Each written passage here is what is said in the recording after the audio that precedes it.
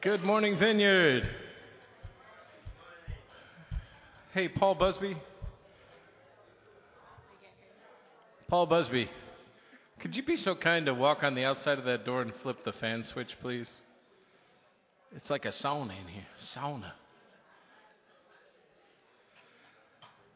Say good morning to your neighbor this morning. And don't fret if you don't have a neighbor, because we say good morning to neighbors across the way, too, so everybody gets to play. Say good morning to a neighbor far away. Good morning, neighbor far away. And last but not least, to include all of our online people, say good morning to all of our online people. Good morning! Yeah, you can't really wave at them. You have to say it. Well, we're waving, they see us, and that's an extension of their waves.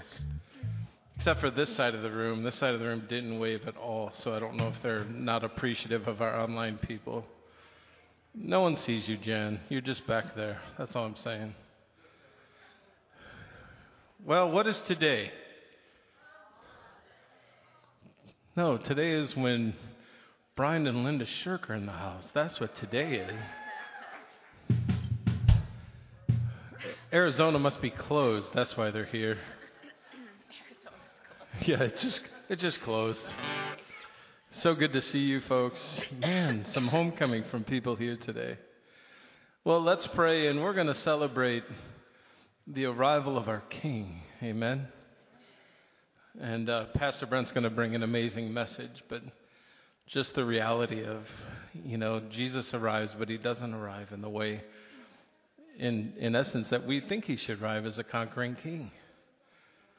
You don't use conquering and humble in the same sentence. So Jesus, we thank you for just your great love for us. We thank you, Jesus, that when we have nothing, you have everything.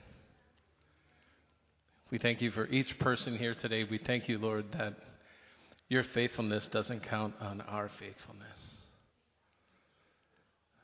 That you pour your love out all over us and into us and then ask us to do it through us. And we thank you for that. Open our hearts to receive, open our ears to hear, and open our eyes to see all that you'd have for us today. And please, Jesus, don't let us leave the same way we came. In your name, amen. Amen. So if you can get to your feet, we're going to celebrate. The kids are going to come in and do our traditional palm passing outers. Please shut your eyes when they walk by, because we are not going to be responsible for any poking in the eye. But it will all be done in celebration. So, amen? Amen. Here we go.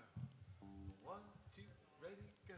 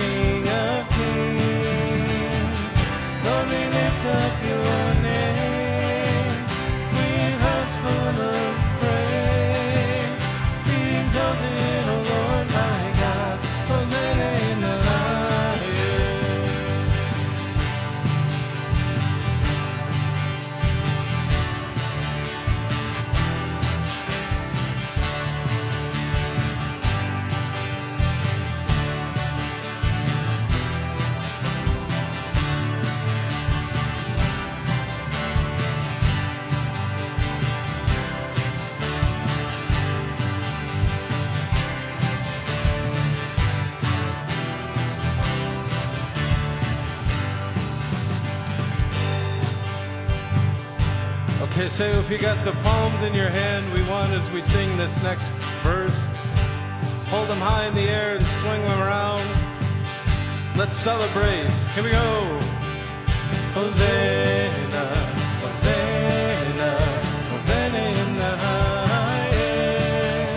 Hosanna, Hosanna, Hosanna in the highest. Lord, we lift up your name with hearts full of praise. Be exalted, O Lord my God. Hosanna in the highest. Lord, we lift up your name with hearts full of praise. Be exalted, O Lord my God. Hosanna in the highest.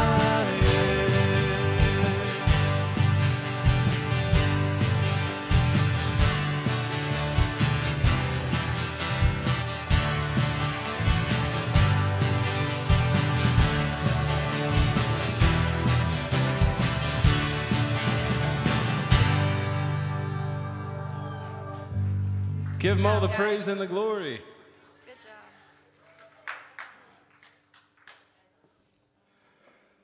Awesome.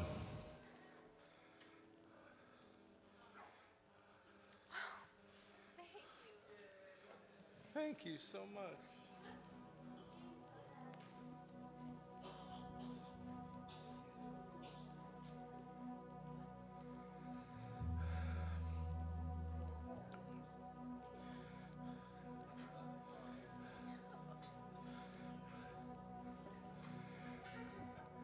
We're going to be introducing a new song this morning, and it's along the lines of our Easter theme. We'll be doing it today, and we'll be doing it for Easter Sunday next week.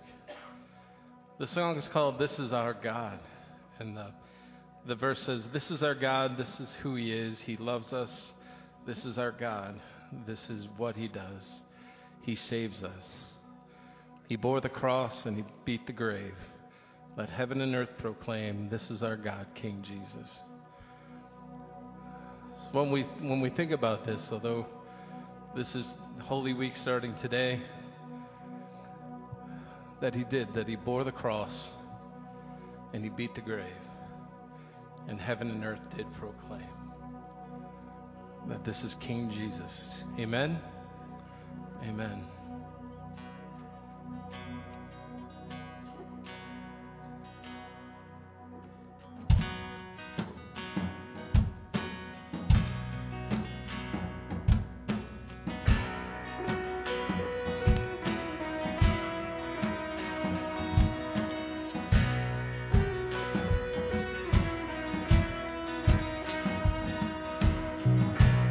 Remember those walls that we called sin and shame? They were like prisons we could not escape. But He came and He died and He rose. Those walls are rolled now.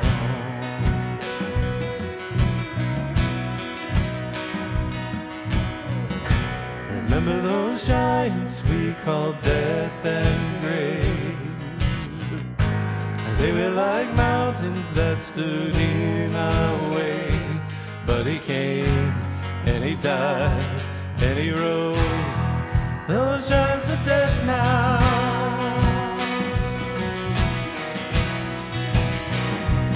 This is our God, this is who He is. He loves us. This is our God, this is what He does. He saves us.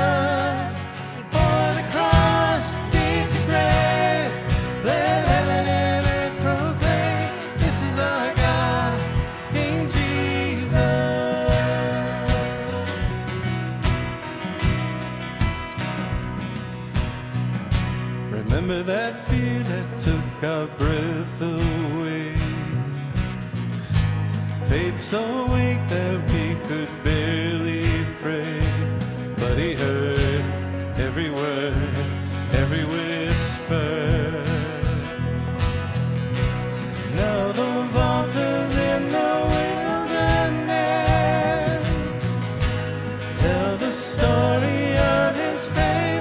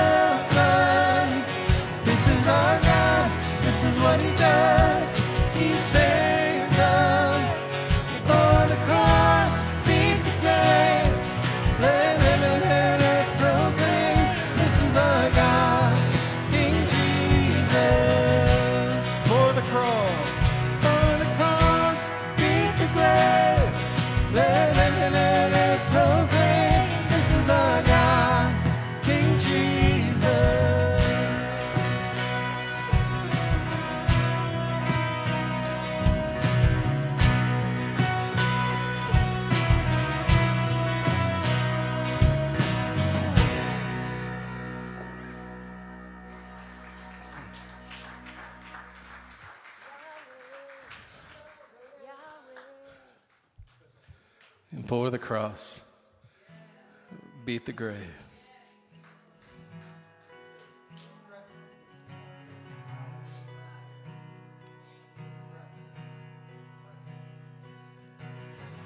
Who pulled me out of that pit? He did, he did. Who paid for all of our sin? Nobody but Jesus. Who pulled me out of that pit? He did, he did. Who paid for all of our sin? Nobody but Jesus. Who rescued me from that grave? Yahweh, Yahweh. Who gets the glory and praise? Nobody but Jesus. Who rescued me from that grave? Yahweh, Yahweh. Who gets the glory and praise? Nobody but Him. This is our God. This is who He is. He loves us. This is our God. This is what He does.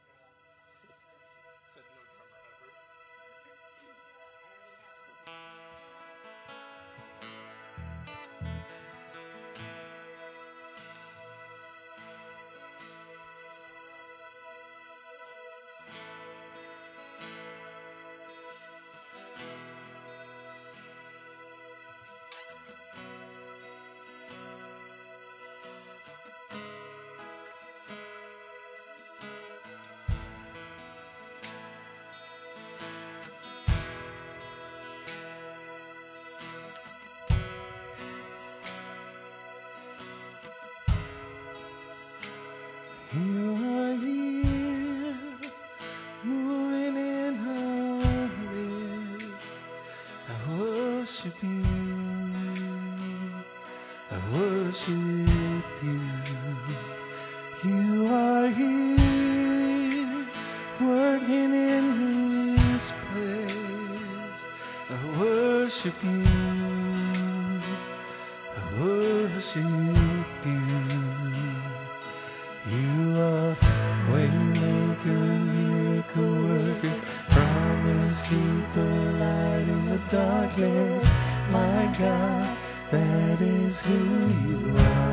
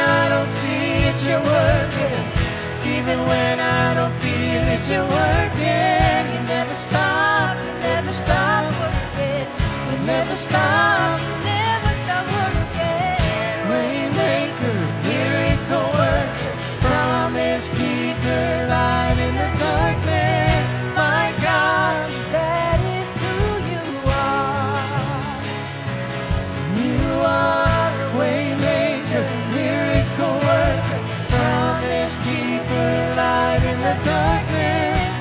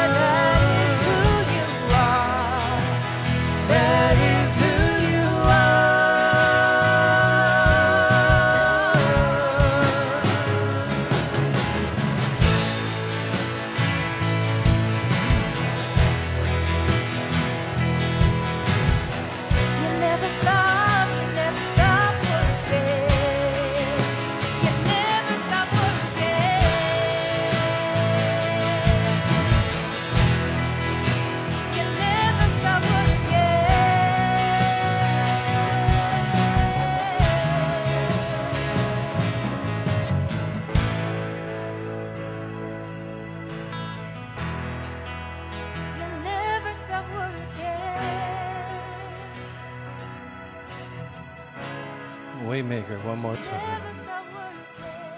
Waymaker, miracle worker, promise keeper, light in the darkness, my God. One more time, sing it out. Waymaker, here we go. Waymaker, miracle worker, promise keeper, light in the darkness, my God. That is who you are.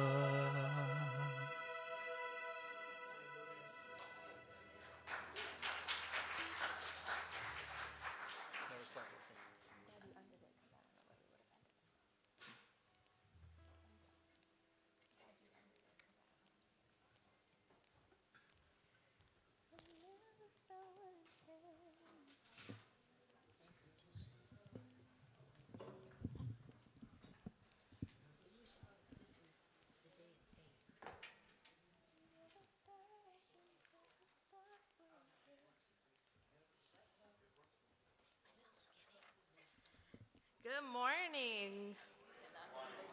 Oh, are you saying I'm short?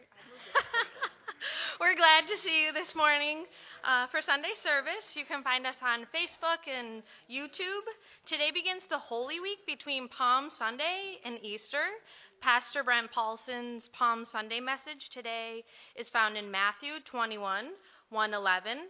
Grab your Bible or cell phone to look up the text. You can also find it printed in your bulletin. We want to thank the youth group for hosting a Easter egg hunt for the kids today, as well as we wanted to thank all of you for supporting us during our bake sale a couple weeks ago. That money is going to go to get the kids matching shirts and go to Mid-Ohio to a race with Marvin. Anytime is a good time for popcorn. We have a popcorn fundraiser for our Food Resource Center beginning April 16th. Lots of great flavors, and they're only $15 a large bag. There are no hidden fees. Just popcorn. Women's Brunch and Workshop is back. Woo woo! The new study is called What the Woman Saw, Discovering Jesus Through the Eyes of Women. There is no book involved for this study. You don't want to miss it. So sign up in the lobby. The first workshop starts Saturday, April 22nd, 12 to 2 in the Fellowship Hall. Next Sunday, April 9th, is Easter Sunday.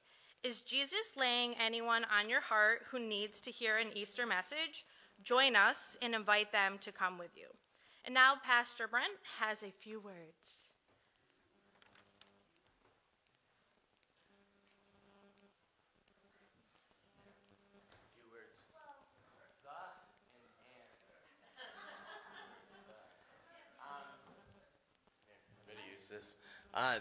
Yeah, I sent a video. I don't know if you see the video we sent out, Jim. Yeah, okay. It's actually highly professional. I only exaggerated. No, I didn't exaggerate. I just didn't get numbers right. I said we gave away 500 tons of food, and I was informed it wasn't 500 tons. It was 500,000 pounds or 500,000 tons. I don't know what I said.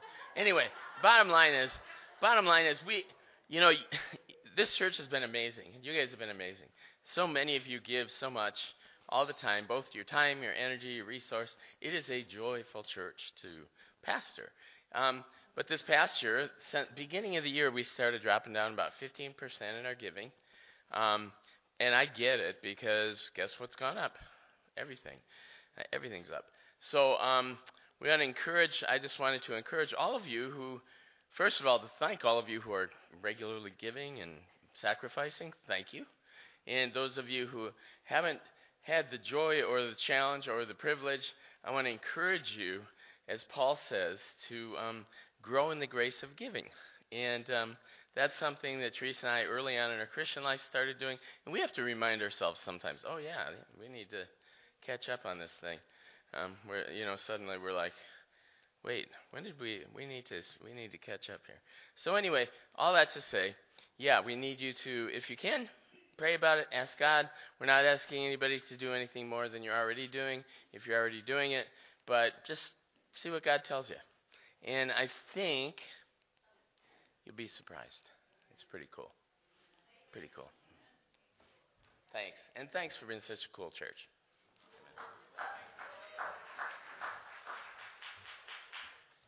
That being said, don't forget today's offering. You can put it in the back of the church. There's a place to drop it off at the ministry house. You can give on Facebook. And if you ever want to give additional to Building for the Future, FRC, Kingdom Kids, Youth Group, you can just write it in your memo and it'll get allocated to that. So feel free, if something is on your heart one day, to go ahead and write that in the memo and it'll get to the appropriate place. Thank you.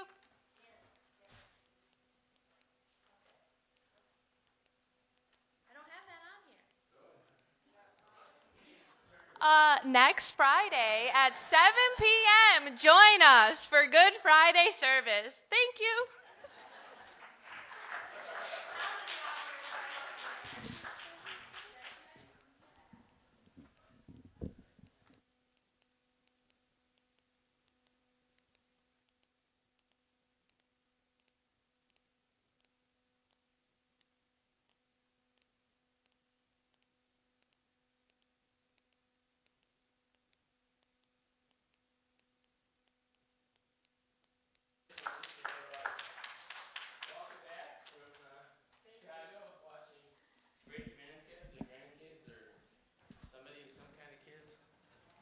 Thank you, Pastor Brent.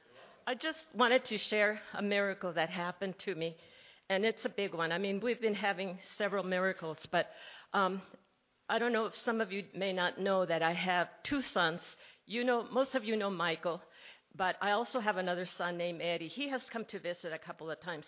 He lives in Illinois. He lives right outside of Chicago.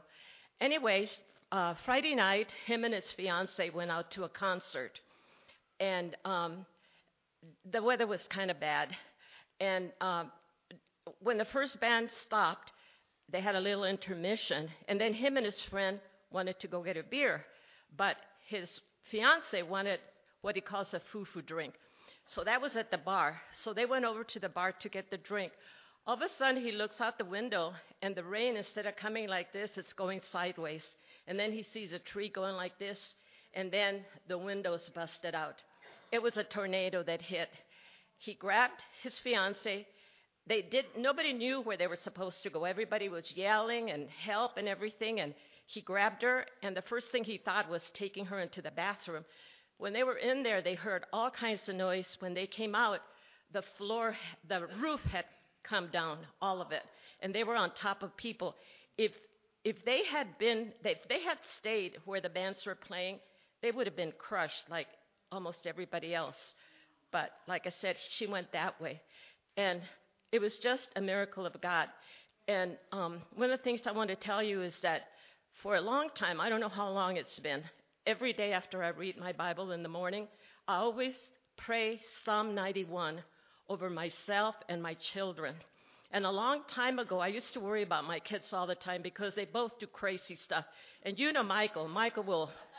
He'll come down the roof on the bike, all this stuff. So I was just worried about them, and so I just said, Lord, here's Eddie, here's Michael.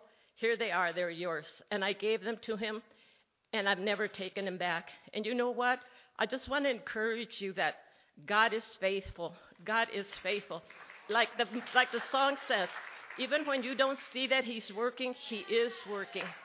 And he loves you, and he will take care of you. So keep believing, keep praying, because he's on the throne. He loves you, and he still rules the world. Thank you.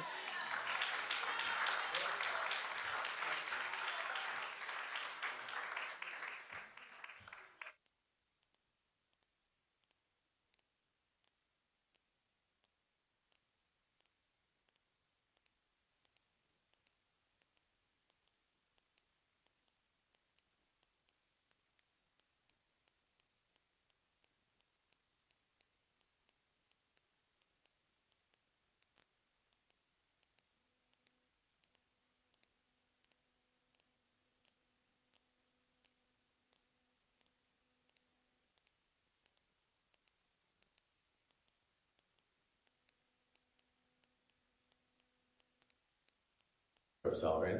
Don't always know what it means. Didn't always know what it means. You know, it's kind of like All right, Palm Sunday. Oh, by the way, before I even start, we do a bracket every year for the church for the March Madness, College Madness. Anybody know what March Madness is? Brackets, all that stuff. So for the first time ever, I won. Yes. So I'm going to do a little happy dance. There we go. I almost fell over doing that. That's bad. Anyway, yeah, I came in first. Jim actually came in second. And I think Noah did. Bishop come in third? Yeah, all right, way to go, Noah. All right. So, Sam, where did you come in? I was somewhere in the top 8. In the top 8. There were only 9 people.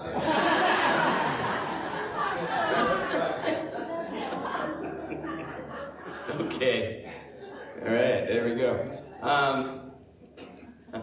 That's fun. Oh, gosh. Try so before the fall, just remember. I know. You better watch that, Sam. Yeah, actually, I'm talking about the humble king today. That's it. So, when I was doing this, I always think about, and I've shared this in church, but it was kind of a hoot. Many years ago, our daughter Bethany was worked up at Pine Ridge Farms.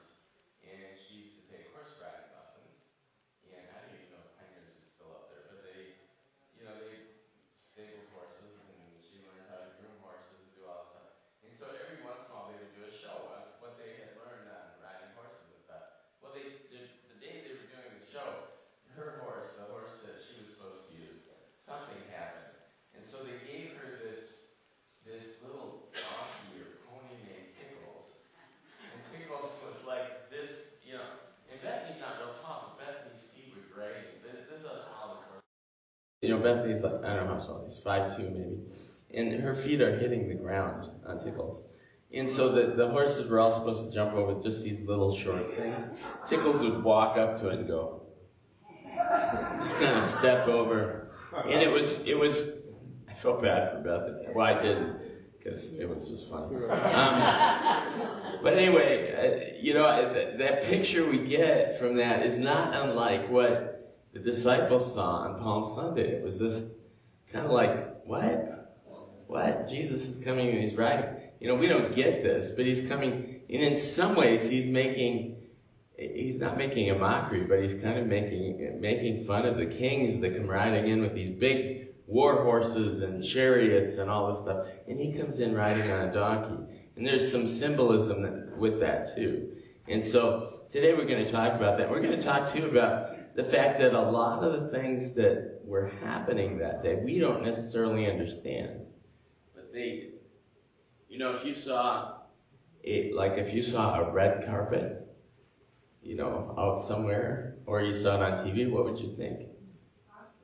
Yeah, Oscars. They're doing the Oscars. There's certain things that if we see them, we kind of go, oh. And so this was something that was that the people would have been, oh, this is significant. This is big. This is, in fact, it says in the text, it says, when Jesus entered Jerusalem, the whole city was stirred and asked, who is this? And the term stirred there doesn't really give the meaning, really an accurate meaning, because stirred can be like, I was sitting there drinking some coffee with hot chocolate and I was stirring it. But stirring actually means seismic. It means like an earthquake. And there's 2 other times when the term stirred is used in Scripture in this. And one of them is when Jesus is born, and Herod and all of Israel was stirred because they heard this Messiah was born. And that's when Herod goes and kills all the boys up to a certain age. So there's this seismic event that's happening. It's something huge for them. I mean, it was like when the towers fell on 9/11. Everybody's watching the TV and trying to figure out what's going on. And that same kind of thing happens here. It says all the city was stirred or was shaken.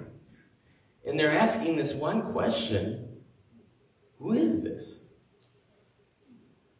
Now, in some ways, they kind of knew who this was because where Jesus comes into Jerusalem was by Bethphage and by Bethany. where Lazarus and Martha and Mary grew up and lived. And they were friends of Jesus. And Jesus, in that area, had raised Lazarus from the dead. So they already had this expectation that this guy is not just a normal guy. There's something significant about Jesus. He's not just a great teacher. He's not just a prophet. He's not just another, wonderful religious leader like Buddha or whoever else. There's something significant going on. And so they're asking this question, who is this? Let me read the scripture in Matthew 21. And by the way, we're going to do verse 1 through 11, but in some ways you really need to go to the end of verse 20, and we'll get back to that in a minute, because that explains a little bit about what's going on here. It says, as they approached Jerusalem and came to Bethphage on the Mount of Olives, Jesus sent 2 disciples, saying, go to the village ahead of you, and at once you'll find a donkey tied there with her colt by her. Untie them and bring them to me, and if anyone asks anything and says anything to you, say, the Lord needs them, and he will send them right away. This took place, what was spoken through the prophet. See, say to your daughter Zion, see, your king comes, gentle and riding on a donkey, on a colt, the foal of a donkey. The disciples went and did as Jesus had instructed. And they brought the donkey and the colt, and they placed their cloaks on them for Jesus to sit on. And a large crowd spread their cloaks on the road, while others cut branches from trees and spread them on the road. The crowds went ahead, and those who followed shouted, Hosanna to the Son of David. Blessed is he who comes in the name of the Lord. Hosanna in the highest. When Jesus entered Jerusalem, the whole city was stirred, shaken. Shaken, not stirred. So James Bond got his old thing. It's like, you didn't know that. James Bond read his Bible. There you go, people. Shaken. It was shaken. And asked, who is this? Who is this? And the crowds answered, this is Jesus, the prophet from Nazareth in Galilee. So, Father, would you come and bless your words? Would you come and pour your power out on us, in us, through us? Would you come and meet all of our needs today, Lord? Everyone who's come in here with something hurting, something wondering, some question. And for those that aren't even sure why they're here, that you would come and speak to them, I pray in the name of Jesus, our Savior. Amen. And so that question kind of pervades this whole passage. Who is this? And what is happening in this passage is they're trying to explain who this is. Now, they would have understood, and this is the first time in all the Gospels where Jesus actually allows himself to be recognized as the Messiah, as the King. There were expectations for thousands of years that there would come this person who would make things right, who would transform things. In fact, way back, and this is my point here, is that he is the intentional confrontational king. He's very intentional here about letting people know that he is king. First time he's done this. He hasn't done it before because he knew if he did it, it would create this, like N.T. Wright called it, the perfect storm. Do any of you remember the story of the perfect storm? It was literally about a ship out on the northeast coast, a fishing ship, and this storm happened, and two storm fronts came together, and then a third hurricane came from the south. And this fishing ship, the Enola Gay, was caught in the middle of this, and they literally had 100-foot waves. Can you imagine that 100-foot waves that they were running into? And so they ended up sinking, and it was called the perfect storm. And in some ways, what Jesus is riding into is a perfect storm. He's got Rome on this side, and they're trying to basically take all the land that they can because they've got this huge population. They don't have enough food. They need the grain and the rice from Egypt, and the only path through there is Israel. You've got Israel who's rebelling against Rome, wanting Rome not to be there. We don't want you to be here. And so the world was in turmoil. It was an immense turmoil. And then you've got the wild card. You've got God and Jesus. And you never know what God's going to do you? We think we do. We pray. We ask. And they thought they knew what God was going to do. They thought, okay, if this guy's the king, he's going to come, and he's going to deal with Rome, and he's going to establish Israel, and he's going to build his kingdom, and he's going to do all these things, and he's going to make, he's going to overthrow the oppressors and deal with evil. Their evil. The problem being is that isn't really what they needed. A lot of us, we come in on Sundays and we think, okay, this is God, this is what I really need. When I was younger, I was like, God, I really need that girl. She's really cute. I think it's your will for me to have her, Or I really need this, God. And I can't tell you how many times I'm thankful that God didn't give me what I thought I really needed. Sometimes it's a gift to not get what you need. Or what you want, not what you need. It's like the old song, you can't always get what you want, but get what you need. And that's really what God does. And what the people wanted was a certain type of king. But the problem was that certain type of king that they wanted Jesus to be formed in their image. And the one thing God never does, and the one thing Jesus does, is never allows us to form him into our image. We ask and we pray for things. And one of the things that God does is he does above and beyond all that we can ask or think. We ask for this, and sometimes he gives us this. And you know what? It's always better and more and right on for what we really need. It would be like one writer says, that what God gives us when we ask is what we would give ourselves if we knew what he knows. Do you understand that? If we knew what God knows, we would give ourselves what, So, anyway, going back, he's the intentional, confrontational king. And what do I mean by that? I mean that he's intentionally revealing who he is for the first time in three years of ministry. Why?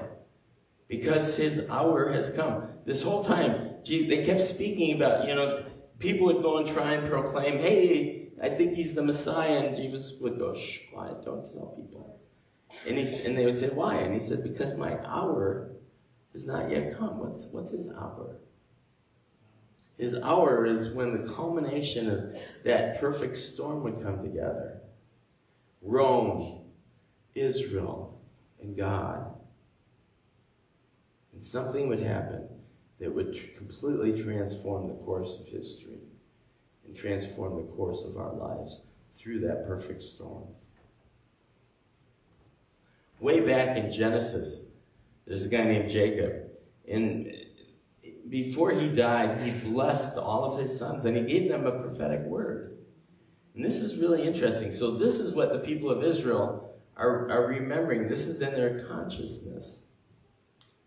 Because they had heard this from the time they were little. And this had happened thousands of years before Jesus was born, and before they were sitting in this parade situation. Then Jacob called his sons together. This is in Genesis 49. He said, gather around so I can tell you what will happen to you in days to come. And he goes through a couple sons. And then he comes to Judah. And Jesus is considered from the tribe of Judah. And he said, the scepter will not depart from Judah. The scepter being the rulership, the leadership, the kingdom. My kingdom will be with Judah. Nor the ruler's staff from between his feet, until he to whom it belongs shall come. Wow. This is This is being spoken like 2,000 years before Jesus comes. Until whom it belongs shall come, and the obedience of the nations will be his.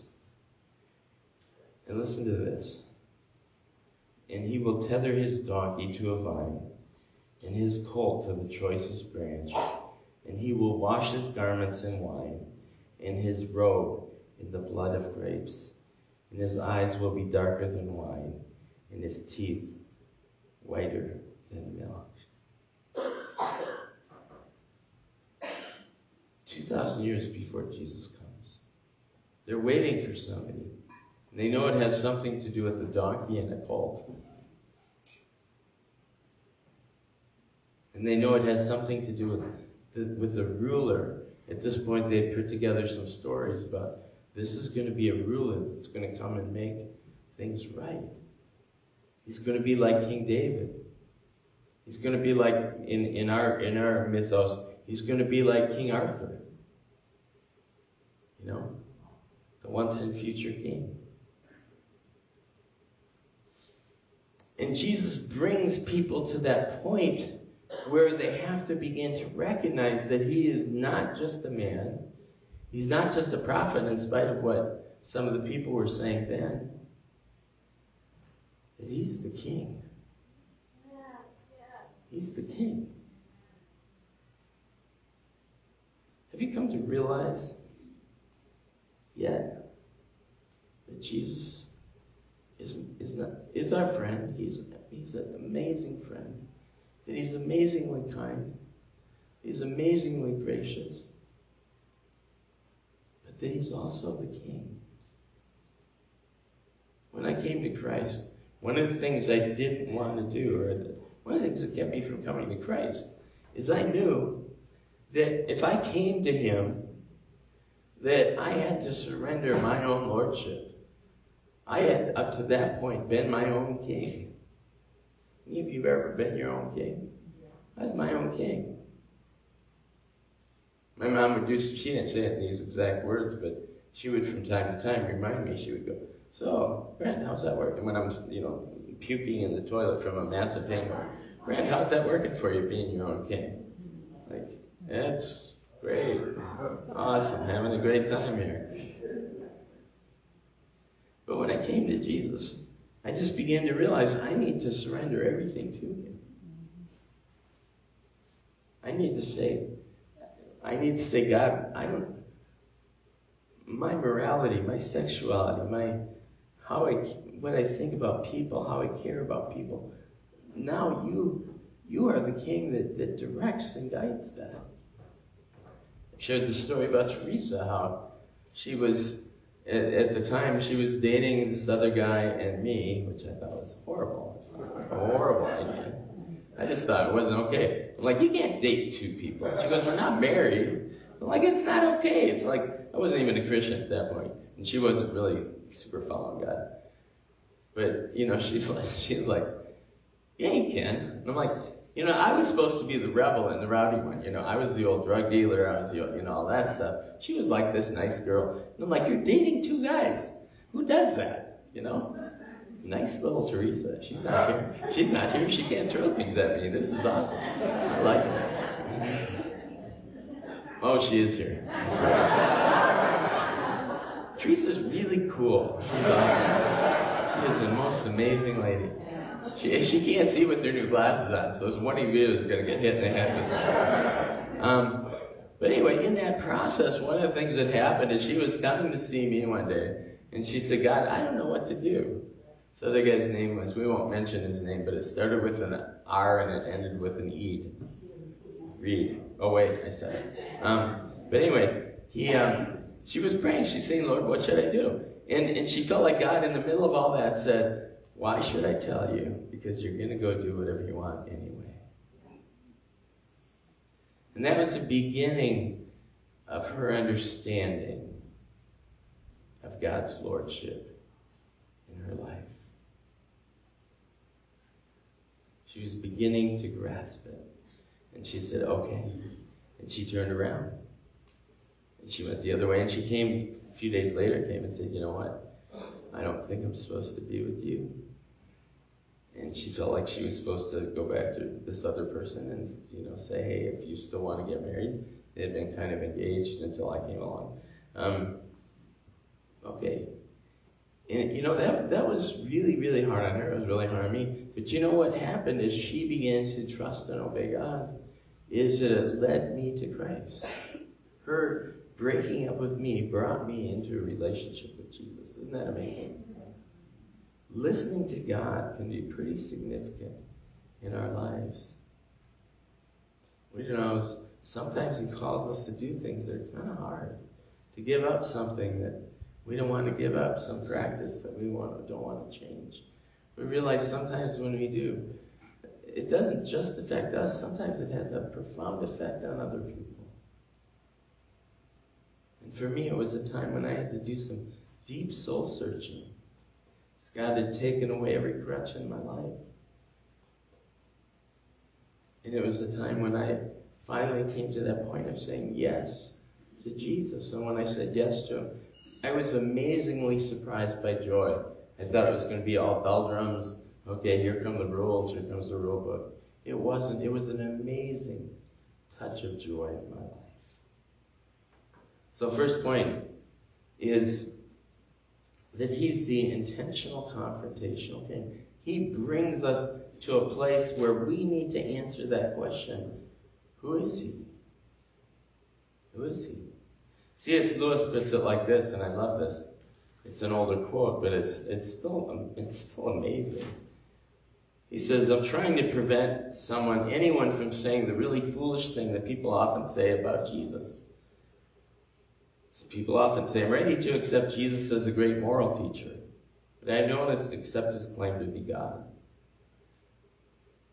That is the one thing we must not say, that He's just a great moral teacher.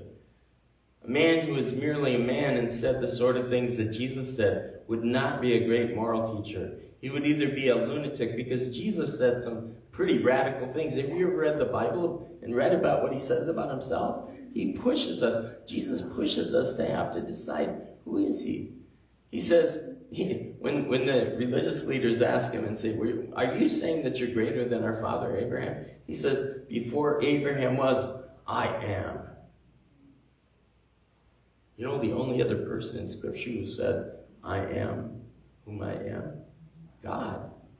Jesus claiming divinity there. A great moral teacher does not claim to be God.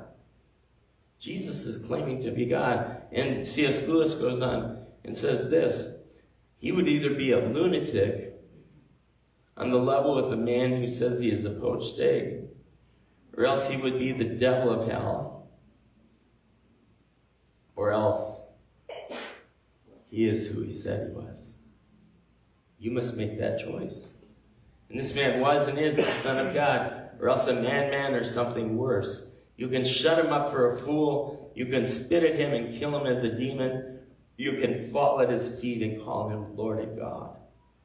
But let us not come with any patronizing nonsense about him being a great human teacher. He's not left that open to us, and he does not intend to. Wow.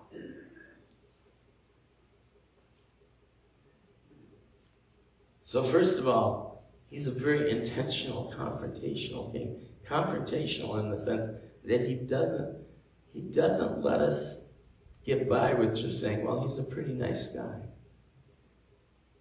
He's God. Secondly, he's not only God and the king, but he is a lowly king. He's the kind of king that nobody's ever heard of and never seen. We've been doing a study. Last week we did a study on Philippians 2, which says that we're supposed to have the mind of God, and that though he was in the form of God, he did not come grasping. He didn't take advantage of his position. He didn't use his privilege to benefit himself. He used his privilege. He didn't have white privilege. He had God privilege. And guess what God does? God uses his privilege to what? To serve. And that's not just something God does once in a while. This is the very nature of who God is. You know what God is like? He's like Jesus. What does Jesus do? Right before Jesus is about to march into Jerusalem, which we think of as this big celebration, for Jesus it was a march to his death. It was a funeral march. It was a funeral parade. He was going to die. He knew it. But he goes in this amazingly humble way. Just like he was born in an amazingly humble way. He's an amazingly humble God for amazingly broken people. If he's this high and mighty God, we don't feel like we're accessible. But he's not. He's a lowly and humble God. And right before when he's coming into Jerusalem, there's these two guys screaming out, and they say, "Son of David, have mercy on us." And normally Jesus, when people would call him Son of David, didn't respond to it because it meant that he was what? King. For them, that meant king. But this time he does. He says, "What do you want me to do for you?" They're blind. What do you think? But he asked them, "What do you want me to do for you?" He said, "Teacher, we want to see." It says Jesus was filled with compassion, and he healed them. On his way to death, he heals these blind men. If I knew I was going to die, and people were calling me up and asking me for things, I would hope that I would still be praying and serving for people, but I probably wouldn't. I'd probably be going OCD on, my death somehow. I don't know. I hope that by the time I get old and mature like Jesus, he was only 30, I hope that I get to that place where if I'm on my way to my death and somebody says, "Hey, could you pray for me?" I would go, "Yeah. Yeah."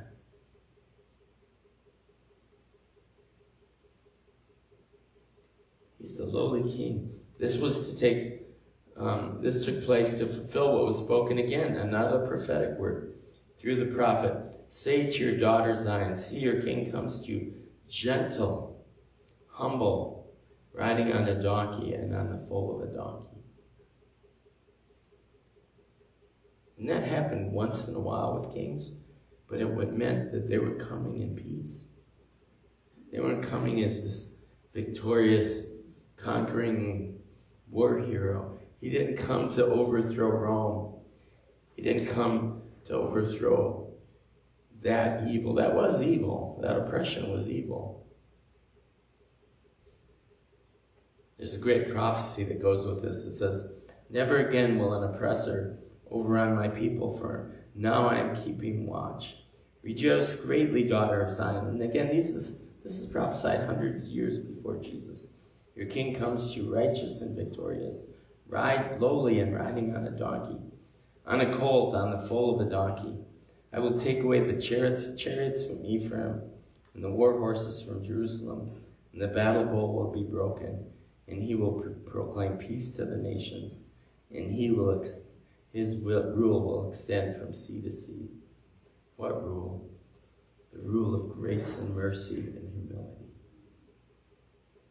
That's what kind of God we serve. There's a great poem that was written during World War I, when mustard gas was being used, and there was death everywhere. And I can't remember the exact name of the author of it, but he writes this: "If we have never sought thee, we seek thee now. Your eyes burn through the dark, ours only stars. We must have sight of thorn pricks on your brow. We must have you, O Jesus, of the scars. The heavens frighten us. They're too vast. In all the universe we have no place. We're frightened of eternity. We're frightened of dying. We're frightened of life. We're frightened of death.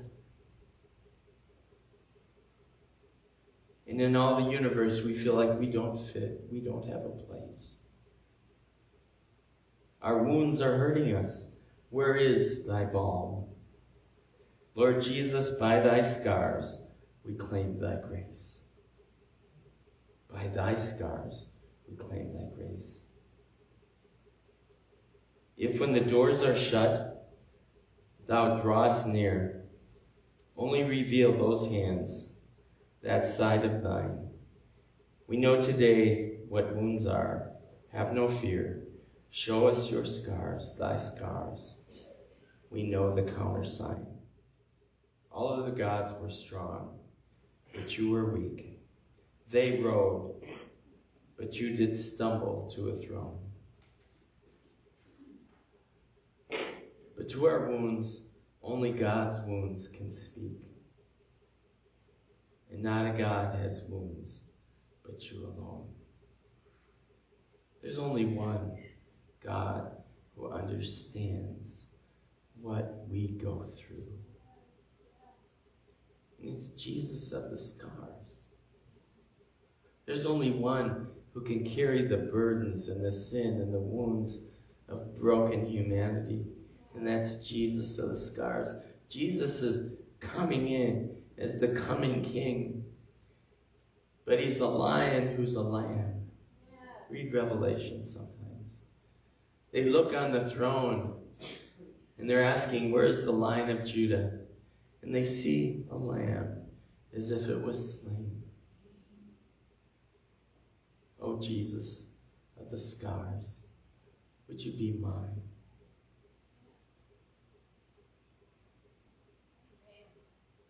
Don't we have an amazing God?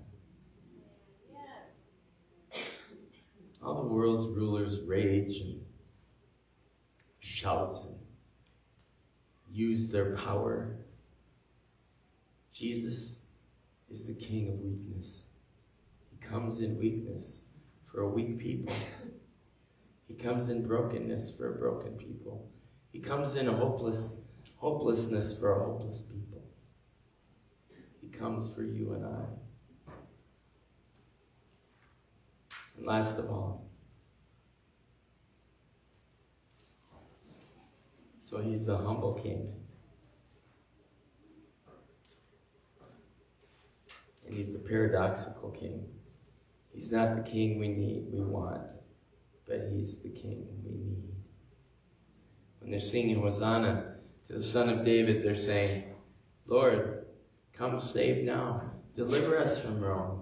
Deliver us from this present circumstance. Fix this present circumstance. I used to, when I was kind of newer in my Christian thing and I was going to college, and I'd have a bunch of finals, and any of you have been in college, some of you have. You know how somehow finals and your grades are like, I gotta keep my grade, I gotta keep that, I gotta stay on the D honor roll, no matter what it takes.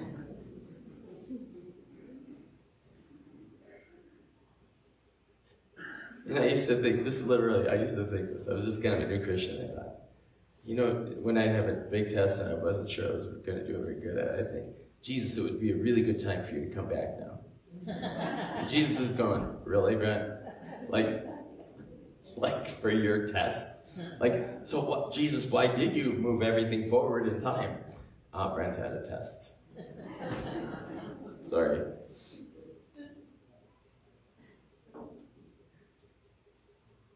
They wanted a parochial God who would save locally. But what Jesus does is he goes to the root of what we really need. And I believe that we can ask God for whatever we want, whatever we feel we have a need for.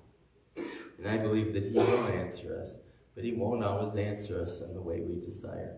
They were crying out, Hosanna to the Son of David, and he let them. Blessed is he who comes in the name of the Lord. Hosanna means save us, save now, deliver us.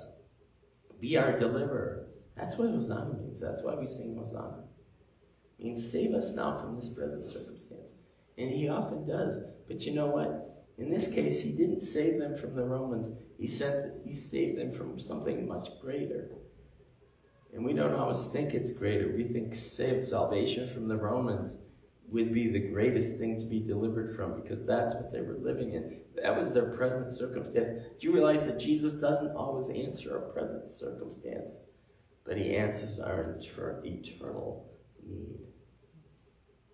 And he has something way more and way better than we are asking for. Jesus is going, you're asking for a good thing, but you're not asking for a great thing.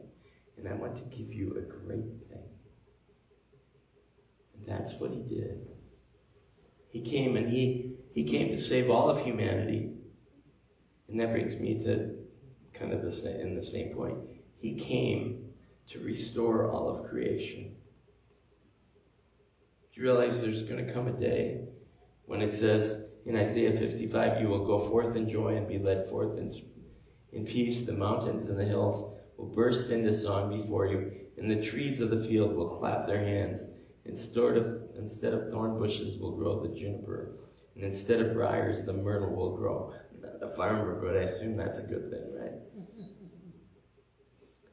This will be for the Lord's renown, for an everlasting sign that will endure forever. You're asking for an overthrow of the Romans. I'm going to give you singing mountains and trees that are clapping their hands. I'm going to change all of creation. I'm going to make your whole world restored and new and complete.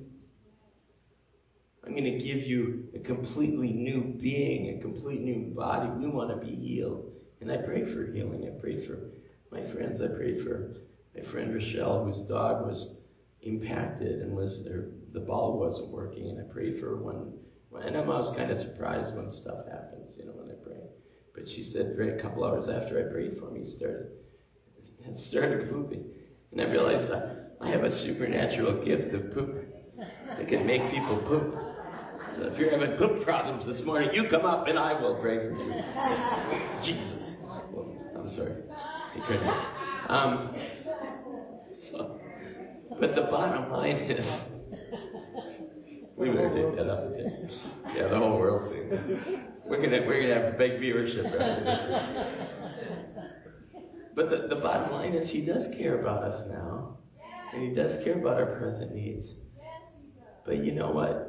Every one of you here, He's got something so much bigger, so much grander, so much more amazing that we could never imagine. I had a vision almost a year ago now, of my dad coming to me. He looks young and vibrant, and I'm thinking, Dad, how can you be younger than me? You're my dad. And he's like, friend, this is God's kingdom. And the way he kind of communicated it to me was like, Brent, you know nothing of the beauty that awaits you.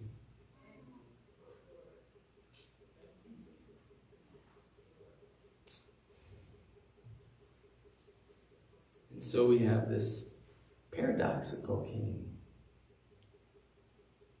Comes not in the kind of power we think we need. He comes in humility. He comes in brokenness for broken people. He comes as Jesus of the scars. He becomes accessible to all of us who are full of scars. In fact, it says, by His wounds, what? We are healed. Some of you here today are trying to be healed by your own wounds. That's not how it works. We get healed by the wounds that He took on Himself. And you know what? He gladly did that. He became, during the time that Jesus was going into Jerusalem, they were going to celebrate Passover. And it's estimated there was somewhere around, now hopefully I won't get this totally wrong, there was somewhere around 500 million tons of lamb. Not really. I mean, they figured there were probably 250,000 lambs that were slaughtered during that time, and they were slaughtered as a symbol of the blood that was poured over the doorpost, so that the angel of death would pass over their house. And here, riding into Jerusalem, was the one true Lamb of God, who will be crucified once for all humanity. And then next Sunday, something really cool happens. So I hope you come back. So Father, Jesus of the scars, I wanted, and I hope I conveyed today, just the nature of your kingship. That you're so gentle and you're so kind. And yet you call us, you don't give us a choice. We either have to receive you for who you really are, or else live in deception. So I pray if there's anybody here today who doesn't know you or just thinks, well, Jesus was a nice guy, that you come and begin to work in their heart. Reveal yourself. Only you can do that, Lord. And I pray this, the Jesus of the scars that we need because we're full of scars. Would you come and heal our wounds and our scars? Come and heal those who've gone through horrible divorces in the last few years. Come and heal those who are struggling with depression. Come and heal those who were wounded by family or friends earlier in life. Jesus of the scars, may we take all of our scars. I just had this picture of many of you taking these scars that you've been wounded with from other people, from other things, from parents, from sexual abuse, from woundings, taking all these scars and offering them up to Jesus of the scars.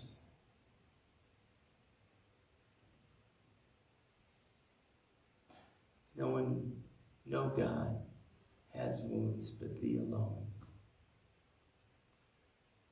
No one understands the wounded but thee alone. Pray this in your name. Amen. If you would like, we would love to pray for you. We have a history and a tradition of praying for anybody who needs prayer for anything. Please come on up. If you don't know this Jesus of the scars, come on up and pray. God bless. Come and join us on Good Friday.